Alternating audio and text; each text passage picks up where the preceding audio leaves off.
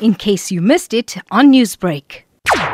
MISA is very concerned because the price of crude oil, if the price increases, it's got a devastating impact on our nearly 53,000 members.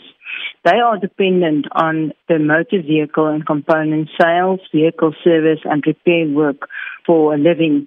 And if the cost of fuel increases, motorists will start considering cheaper alternatives of transport, either by choosing more cost-effective vehicles or by using public transport, or they will skip services and maintenance on their cars, which will then become an increasing risk on our roads. MISA has requested a response from government with regards to your request to join the price methodology review. Tell us more about this. From the 21 rand 60 cents per litre that you are paying, 6 rand and 11 cents, in other words, 36% goes to tax and levies.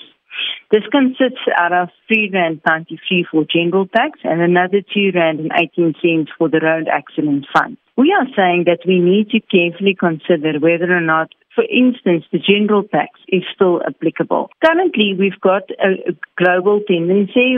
See, other countries are giving a suspension of fuel tax. For instance, New Zealand just did that to lessen the burden of the price of crude oil on taxpayers. In South Africa, there's nothing we can do about the price of crude oil, but we can do something about the price of tax. And if you look at our neighboring countries, Botswana and Mozambique, they don't have the same tax that we've got, and they are only paying 16 rand 60 cents per litre of fuel. According to MISA, why is it so important to join the review? What impact would it have on possibly the consumers if you get to have a say on this methodology review? Well, there should be an alternative form of revenue that we can collect other than only taxes. No normal household can absorb the current fuel price increases that we're struggling with. And this is going to continue in the months to come.